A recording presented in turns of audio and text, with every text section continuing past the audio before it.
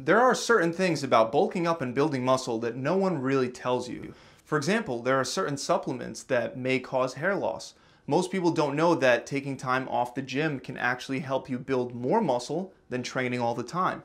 And taking a pre-workout supplement too often will make it less and less effective.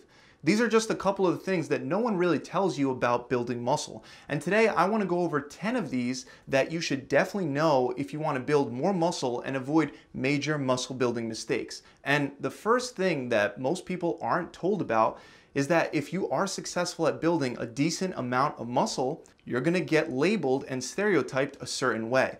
For example, it's very common for natural bodybuilders and even some not so muscular models to be accused of taking steroids when they never even have thought about using them. This accusation typically comes from people that are either inexperienced, not training hard enough, or they simply just don't have the best genetics, and they can't possibly imagine that someone can achieve a much higher genetic potential that they can without using steroids. Another common assumption after you put on some muscle is that people may be more likely to think that you're less intelligent. We've all heard the quote, all bronze and no brain. This is obviously not true because some of the smartest people I know happen to be exercise scientists with a lot of muscle. But this doesn't stop people that don't realize that from having that initial impression. Now, with all that said, none of this should dissuade you from building more muscle because after all, who cares what people think about you? But it's just something that most people aren't aware of until it starts happening to them. Just remember that most of these people that are pointing fingers simply don't understand what they're even talking about. Now, another thing that no one really tells you is that protein shakes and protein bars can be used, but they're not ideal for building muscle. Regular meals that include real whole food are much better options. The reason for this is because even though you can get the same exact amount of macronutrients from a protein bar or a protein shake consisting of protein, carbs, and fats, you definitely won't get the same micronutrients that you would get from a regular meal with real food. According to evidence, many of these micronutrients are highly responsible for muscle growth. Nutrients like zinc are very important for things like regulating your testosterone levels. Nutrients like calcium are important not only for strong bones, but also for muscle contractions. So always do your best to have a full meal instead of a supplement or a protein bar. There are many quick and easy options for protein like hard-boiled eggs, tuna, and Greek yogurt that still count as whole foods rather than supplements. And another thing that isn't stressed enough is if you want to see optimal results in regard to muscle growth, then you should try to eat more whole food meals per day, preferably at least 4 meals per day, which is more than most people are used to eating. Even though, yes, you can get away with eating fewer meals, research shows that you'll get better muscle building results by spreading your protein intake more evenly between at least 4 meals throughout the day. That means you're going to have to worry about not only meal prepping, but also carrying around these meals with you. You'll also have to find ways to eat more times throughout the day than most normal people do. For example, it's pretty standard to have one lunch break while you're at work, but what if you have to eat 2 meals at work? What if you're traveling or you're at a party and you're really serious about muscle growth? It's a lot harder than it sounds to make sure that you get all your meals in. You're gonna have to find sneaky ways and creative ways to fit in your 4 or more meals. And maybe you get around it by just having a protein shake or a protein bar for one of your meals, but you definitely can't be doing that for every single one of your meals. Of course, this advice is based on what it takes to build muscle optimally. You can still fast and build muscle, it just won't be the optimal conditions for muscle growth. Now, the next thing that many people don't initially understand is that lifting weights will only take you so far when it comes to building muscle. When you first start out, your diet can be a mess and you'll still build muscle due to something known as newbie gains. Unfortunately, this doesn't last that long. Once you're past that initial beginner stage and your body begins adjusting, you more than likely won't be able to build any more muscle without a proper diet plan. Just lifting weights won't be enough. If you want to build muscle, the number one thing that you have to make sure of is that you get enough protein. You'll want to take in around 0.7 to 0.8 grams of protein per pound of body weight. You should also make sure that you're eating enough carbohydrates and fats on top of that protein to create a calorie surplus. All you need is about a 10% increase above your maintenance calories to put on muscle. And after satisfying your protein requirements, you can divide the rest of your calories between the carbs and the fats however you want. But keep in mind, it's challenging to maintain a calorie surplus in the same exact way that it's challenging to maintain a calorie deficit. This is another thing that most people won't tell you about building muscle. You see, the challenge with cutting calories is that you'll feel hungry. On the other hand, people don't realize that the challenge with building muscle is oftentimes feeling stuffed. Sometimes you simply won't want to eat. Even though this is very unlikely to happen during a calorie deficit, since you'll feel hungry and you'll be excited about your next opportunity to eat, when you're constantly eating more calories than you need for maintenance, which is what a calorie surplus is, at some point you're just not going to want to eat your meal because you're still going to be stuffed from the last meal or from the last couple meals. On top of that, when you're in a calorie deficit, all your bland, boring meals will taste better. Due to the fact that you're in a calorie deficit, you're hungry even for stuff like chicken breast. So even that stuff can taste good. However, when you're trying to gain muscle and you're eating more than enough calories, you're going to feel like you're forcing that chicken breast down. And that's something that you will have to adjust and adapt to in the same way that you adjust and adapt to the occasional hunger that you experience while in a calorie deficit. So you'll have to go against your natural instincts. There's a reason why they feed sharks before scuba divers jump into the tank with them. The shark's natural instinct is to stop eating once they're full, even if they have a delicious scuba diver swimming right out in front of them. You, on the other hand, will have to go against that instinct, and it's a lot harder than it sounds to do that day in and day out consistently. Next is the idea that creatine is going to cause hair loss, and even though there is some evidence for this theory, it's probably untrue. The theory behind it is that creatine can increase DHT and other male hormones that contribute to male pattern baldness. Don't get me wrong, there is actual research that shows that creatine might increase DHT. Specifically, there was a study that had 20 college-aged rugby players volunteer in a trial where they either received creatine or a placebo.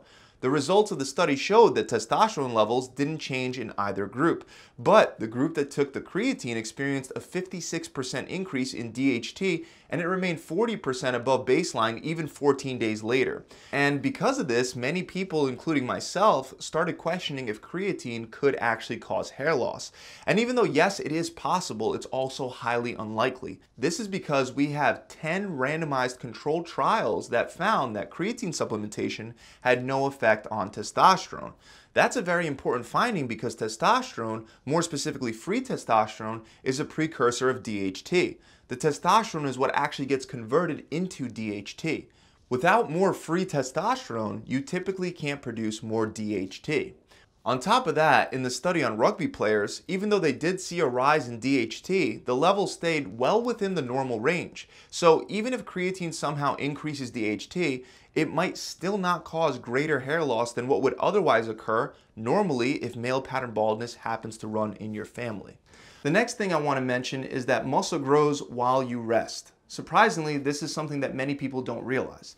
They might have even heard the saying that muscle grows at rest, but the way they set up their workout plan and their sleep schedule doesn't really fit with this narrative.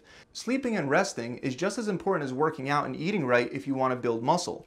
There are a lot of people out there that eat well and work out hard, but they only sleep 4 or 5 hours a night. This is horrible for muscle growth.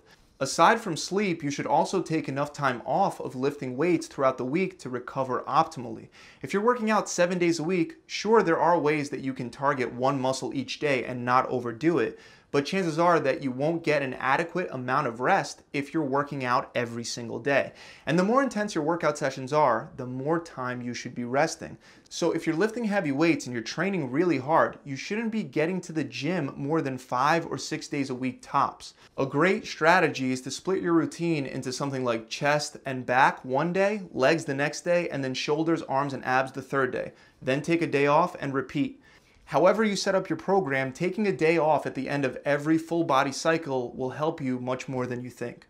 Which brings me to another point that you don't hear about too often, and that's the fact that you can actually get stronger and build more muscle by occasionally taking extra time off.